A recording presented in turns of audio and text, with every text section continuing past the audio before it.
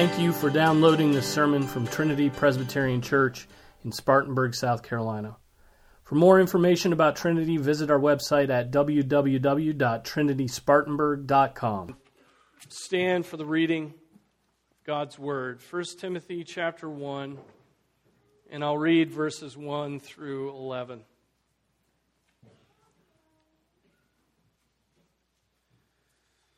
This is the word of the Lord. It is eternally true. Paul, an apostle of Christ Jesus, according to the commandment of God, our Savior, and of Christ Jesus, who is our hope, to Timothy, my true child in the faith, grace, mercy, and peace from God the Father and Christ Jesus our Lord. As I urged you upon my departure from Macedonia, remain on at Ephesus, so that you may instruct certain men not to teach strange doctrines, nor to pay attention to myths and endless genealogies, which give rise to mere speculation rather than furthering the administration of God, which is by faith. But the goal of our instruction is love from a pure heart and a good conscience and a sincere faith. For some men straying from these things have turned aside to fruitless discussion, wanting to be teachers of the law, even though they do not understand either what they are saying or the matters about which they make confident assertions. But we know that the law is good if one uses it lawfully, realizing the fact that law is not made for a righteous person, but for those who are lawless and rebellious, for the ungodly and sinners, for the unholy and profane, for those who kill their fathers or mothers, for murderers and immoral men and homosexuals and kidnappers and liars and perjurers and whatever else is contrary to sound teaching, according to the glorious gospel of the blessed God with which I have been entrusted. This is the word of the Lord. Be seated.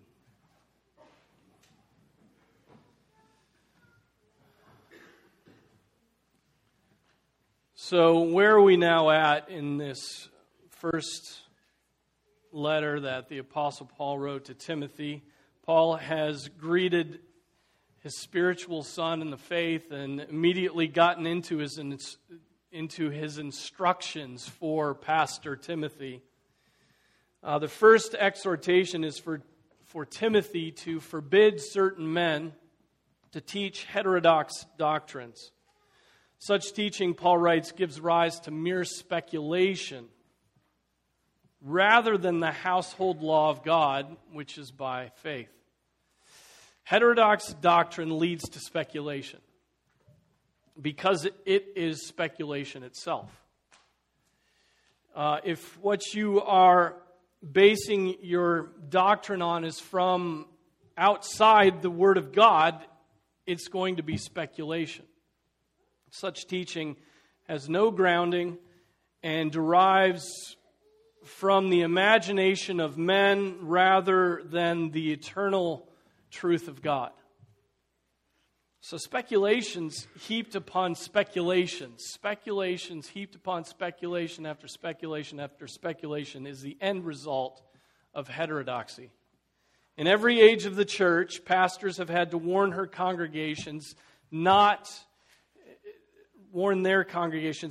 to pay attention to heterodox doctrine, especially because they always seem to be attractively packaged by contemporaries, by academics, by, certainly today, publishing companies. I remember just a few years ago when the slick and attractive ministry of New Spring Church, a branch of which is right over by Sam's Club, began teaching the 10 words, the 10 commandments. And the pastor said they weren't commands, but were promises. Well, that's great, isn't it? No more commands from God. We have only promises. What a wonderful thing to have a much more positive approach, because to have a God that gives prohibitions would be a buzzkill. It'd be contrary to a completely law-hating doctrinal system. And so, speculations heaped upon speculations, such as the result of teaching derived from the brains of men rather than the Word of God. But heterodoxy sells, especially to consumers of it who live with that diminishing capacity. We're reducing our thoughts to 140 characters. Heterodoxy appeals to those who want religion without the Bible, who want discipline without discipleship, or discipleship without discipline. Right? Who want church without authority, who want emotion without an object outside the self. Just inward emotion. And so bad doctrine appeals to those who want to remain in their flesh and yet have some semblance of religious rigor or spirituality or mystical experience, whatever it may be. And the practitioners of bad doctrine are quite happy to dispense such wicked speculations as long as the people pay them for it and praise them for it. In his second letter to Timothy, Paul speaks to the people's buying into the teaching of the false prophets. He writes, "For the time will come when they will not endure sound doctrine, but wanting to have their ears tickled, they will accumulate for themselves teachers in accordance to their own desires, and will turn away their ears from the truth and will turn aside to myths." The easiest way to accumulate such teachers is to flatter and to pay for it. And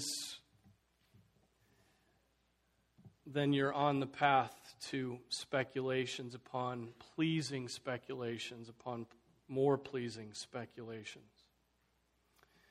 Notice what that passage from 2 Timothy that I read says. They will not endure sound doctrine.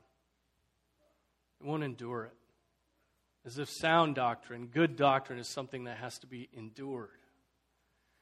They will reject what is written in the Word. They will want to have their ears tickled. They will want to hear what pleases them, not what challenges them, not what leads certainly to repentance. They will want those kinds of teachers, and they will accumulate them. And what kind of teachers? Again, those who are, or what kind of teachings? Those who are that are in accordance with their desires. They like those teachers that will affirm them in their sin. And the end result of all this, they will turn away their ears from the truth and will turn aside to myths. That's what he's just warned Timothy at the beginning of the first letter to avoid. Myths breed myths, speculations breed speculations, and all of it is delightful because it leaves a man to love his sins. It leaves a man to enjoy his pleasures.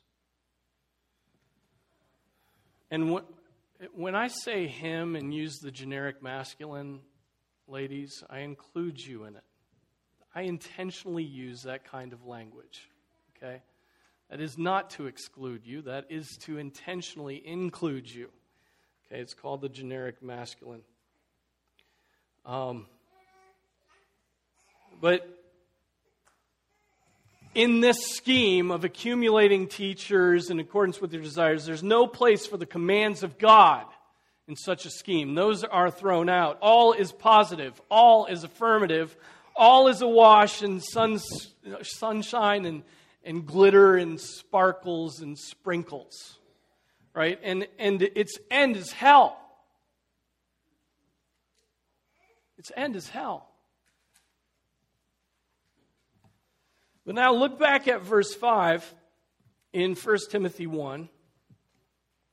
Paul writes, the goal, and our translation says the goal of our instruction, but It should say the goal of the command, or the goal of the commandments. The goal of the command is love from a pure heart and a good conscience and a sincere faith. And so we have to understand that Paul is combating a faulty view of the law of God that was developing in Ephesus. Verse 6 and 7 make that obvious, very clear. Paul writes, "For some men, straying from these things, have turned aside to fruitless discussion, wanting to be teachers of the law, even though they do not understand either what they are saying or the matters about which they make confident assertions." They want to teach the law, but their teaching, though confidently stated, lacks understanding. They are getting it wrong. If they got the command of God for the Christian right, it would correspond to what Paul says in verse 5. The goal of the law is three things. The end of the commandment is love from a pure heart, a good conscience, and a sincere faith. Now, I think those three things, love, a good conscience, a sincere faith, correspond to the three uses of the law that are taught in Scripture. What are those three uses? Here's the summary. The law is a mirror, the law is a restrainer, and the law is a stimulus. A mirror, a restrainer, a stimulus. I'll take each of those in turn. The first use of the law is this. It shows us who we are. Right? It's a mirror showing us our sinfulness, and thereby, what does it do? It pushes us toward a sincere faith. Right? Unbelievers are affected by this use of the law. It takes us to the end of ourselves, and by God's grace and Spirit leads us to put our faith in Jesus Christ. Knowing our unrighteousness makes us seek out a Savior.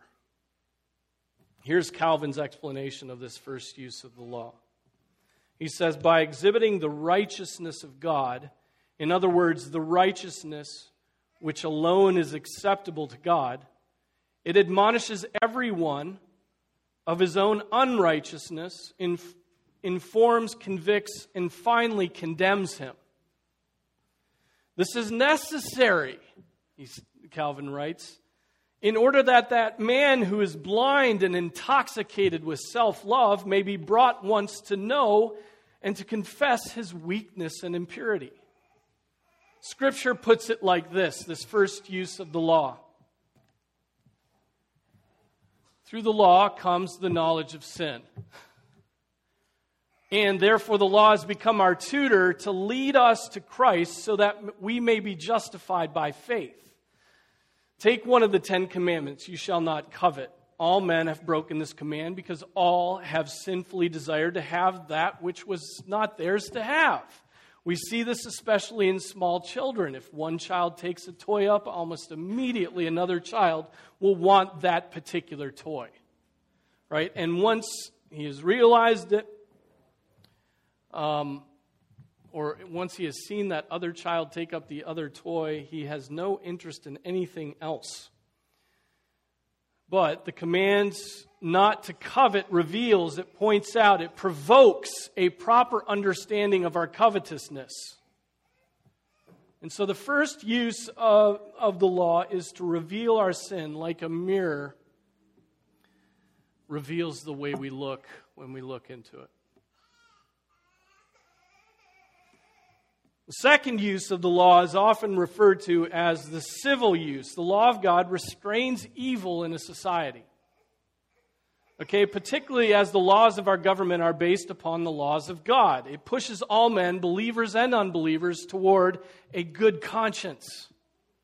It is only possible because of that law written on the heart.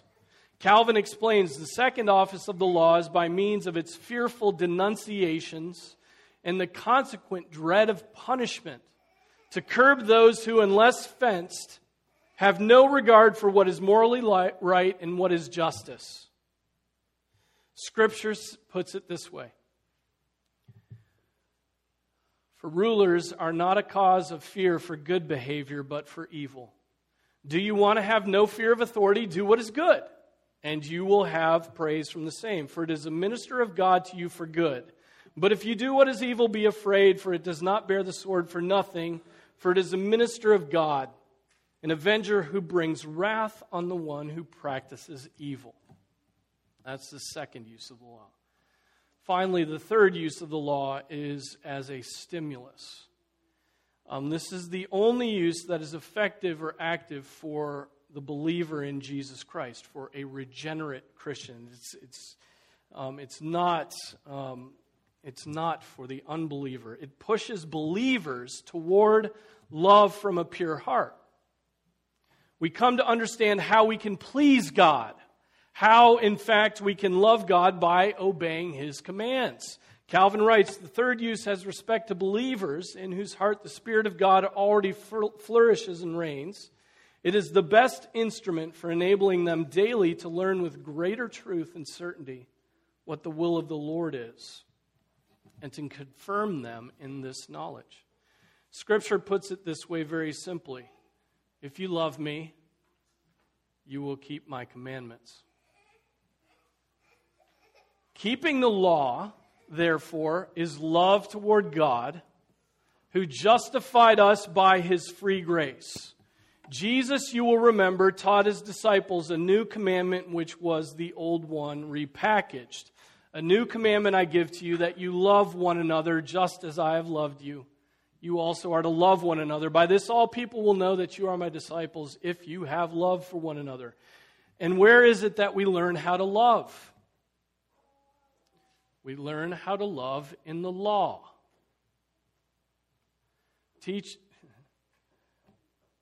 It's not vibes and emotions. We learn how to love in the law. Teacher, what is the great commandment in the law?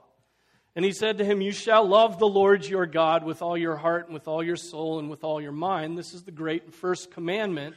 And a second is like it. You shall love your neighbor as yourself. On these two commandments depend all the law and the prophets. And the Apostle Paul then, in the letter to the Romans, chapter 13, summarizes that. And he says, owe no one anything except to love each other, for the one who loves another has fulfilled the law. For the commandments, you shall not commit adultery, you shall not murder, you shall not steal, you shall not covet, and any other commandment are summed up in this word, you shall love your neighbor as yourself. Love does no wrong to a neighbor. Therefore, love is the fulfilling of the law. In other words, if you want to know how to love, you must know God's laws and seek to keep them. Not as some kind of merit for salvation, but as becomes a member of God's household. He has a household law. The commandments of God, that household law is love, and loving God and loving neighbor is the summary of the law. So,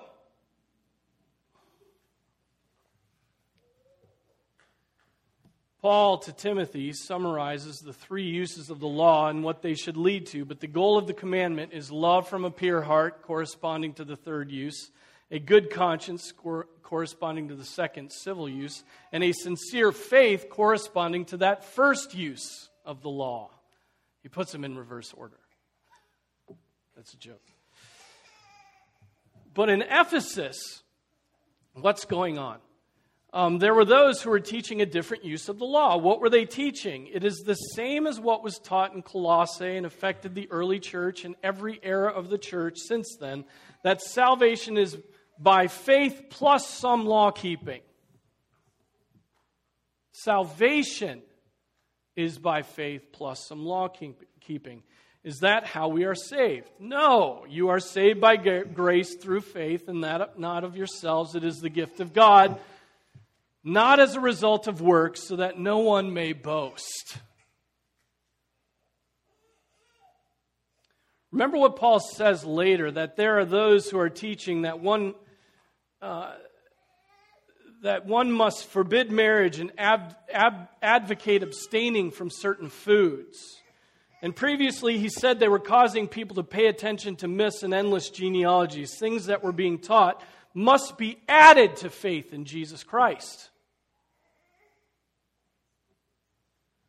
This is semi-Pelagianism. Grace, now I'm defining that word, okay? Grace plus some little works. Jesus plus some little works. Faith plus some little works. Or put it this way, grace plus some little boast. Jesus plus some little boast. Faith plus some little boast. Remember what Paul teaches elsewhere. If it is by grace, it is no longer on the basis of works. Otherwise, grace is no longer grace.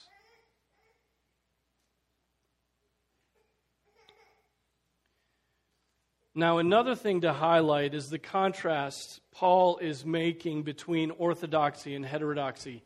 The law of God commands is concrete and specific and fixed. The end of the heterodox teaching is myths and genealogies and speculations.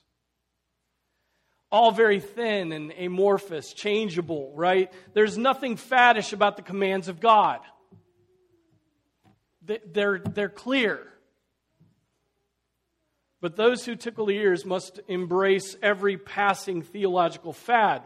And you know what these heterodox teachers are doing with the law. They're telling people, contrary to what Paul teaches here, that what is important about the law is not that it reveals sin,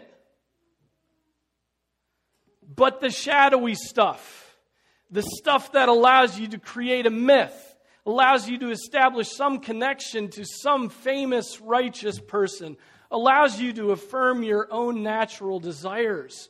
Paul corrects that false notion and says the utility of the law is this: it reveals man's sin. He's focused on that first use. These false teachers would have been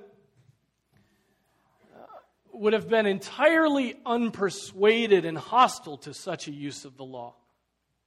They were turning that first use of the law on its head. They were using the law, get this, to affirm people in their self-righteousness, which will never lead a man to put his faith in Jesus Christ. For them, the first use of the law was not to reveal sin, but to reveal their natural righteousness. It was working against faith in Jesus Christ. For them, the law under shadows was meant to establish righteousness. But to Paul, the use of the law, these men denied and needed to understand, was that it condemned. What's good about that? It's glorious that the law condemns. It then becomes a tutor leading us to Christ. These false teachers would never understand their need of an alien righteousness because they were self-righteous. They would never understand that they needed to be given righteousness because in and of themselves,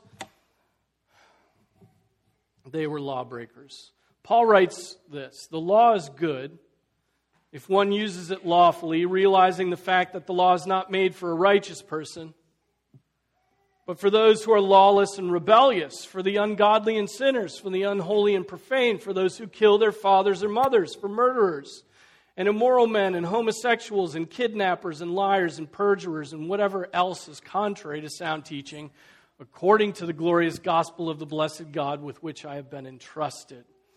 And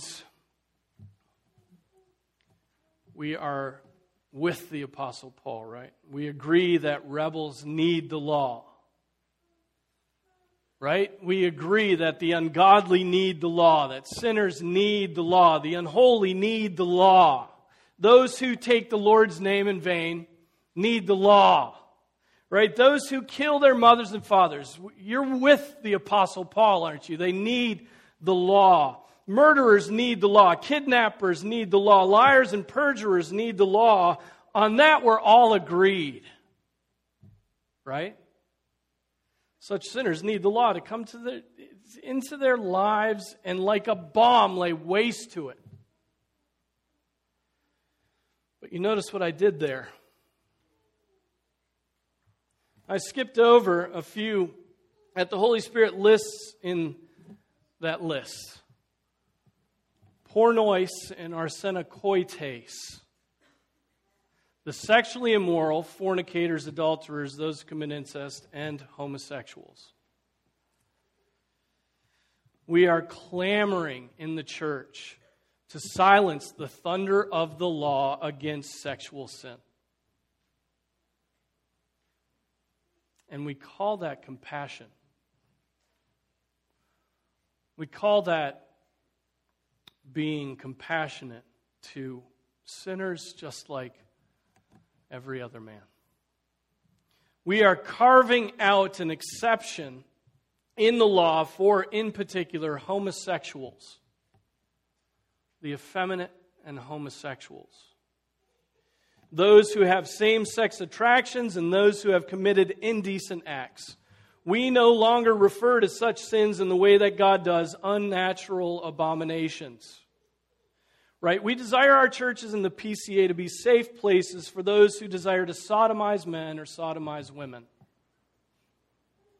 And the law is no longer allowed to be a tutor for the homosexual man. The church must make sure that the law no longer condemns a man in his sins and leads him to put his faith in Jesus Christ. For blasphemers and murderers, sure, the law is still allowed to convict. But the sexually immoral, adulterers, practitioners of bestiality, homosexuals, no, it must not convict. Our society is leading the way in this, is doing everything it can to restrict our ability to teach the law of God to homosexuals because they have no thought of their eternal souls. They have no thought of the judgment to come. And the church is joining with such an inconsiderate program and making sure the pulpits of the churches can no longer preach the law of God to homosexuals. The end result is that souls are lost to hell as they are protected from conviction of their sins.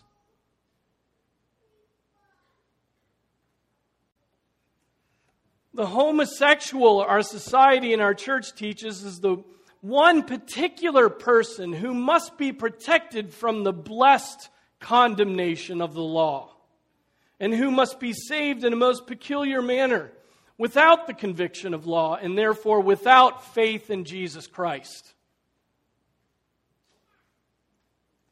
In carving out a safe place for the effeminate and for homosexuals, and why do I use those words? Those are the words of 1 Corinthians 6:9. Effeminacy, the effeminate man.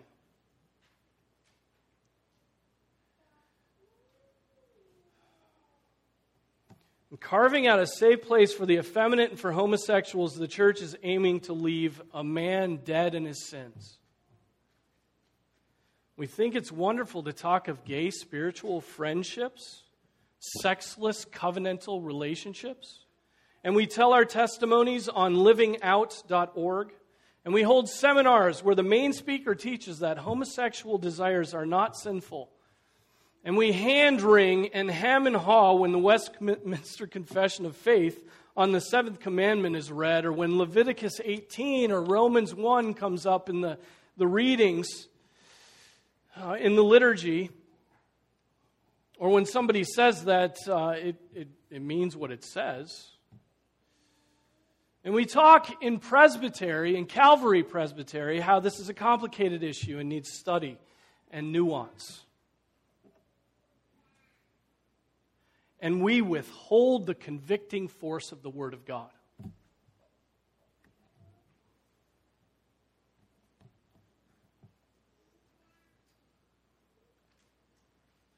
We don't want to estrange anybody from the gospel.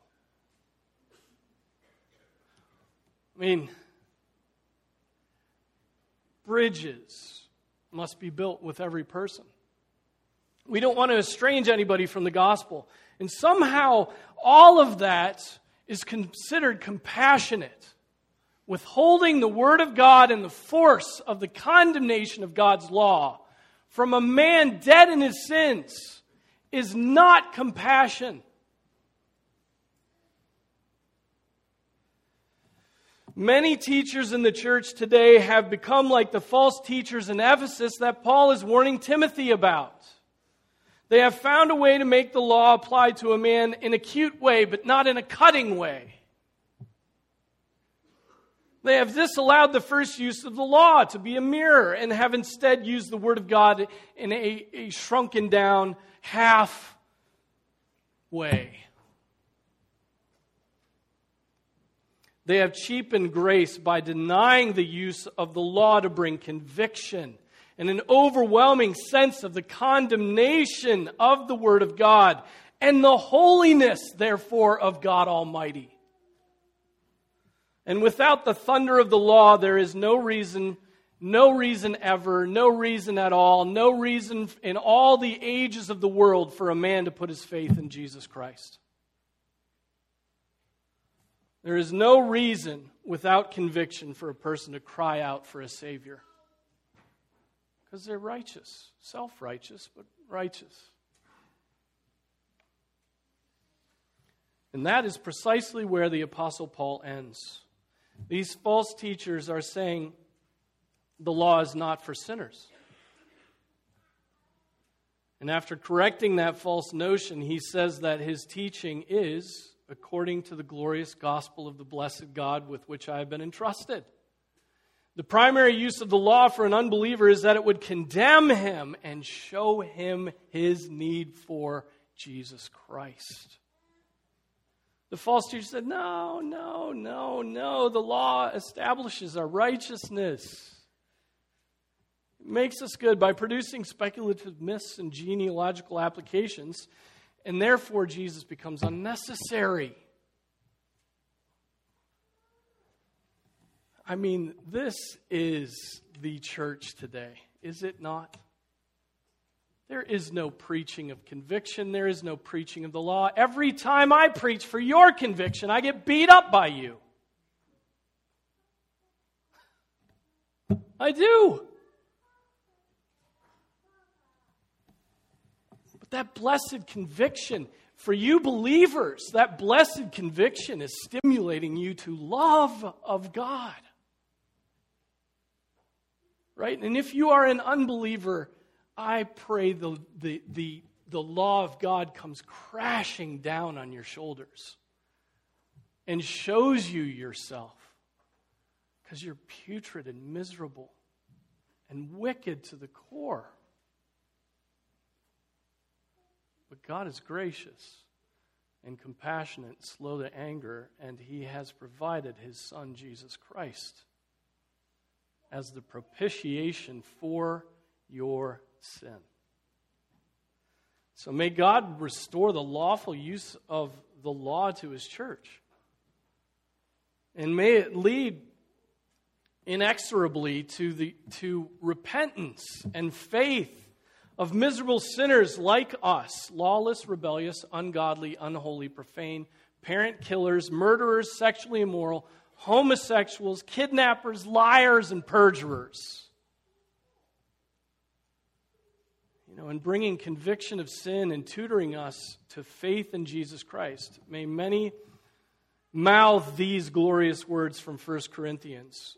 Or do you not know that the unrighteous will not inherit the kingdom of God? That's the law thundering. Do not be deceived, neither fornicators, nor idolaters, nor adulterers, nor effeminate, nor homosexuals, nor thieves, nor the covetous, nor drunkards, nor revilers, nor swindlers will inherit the kingdom of God. Cut off. Such were some of you.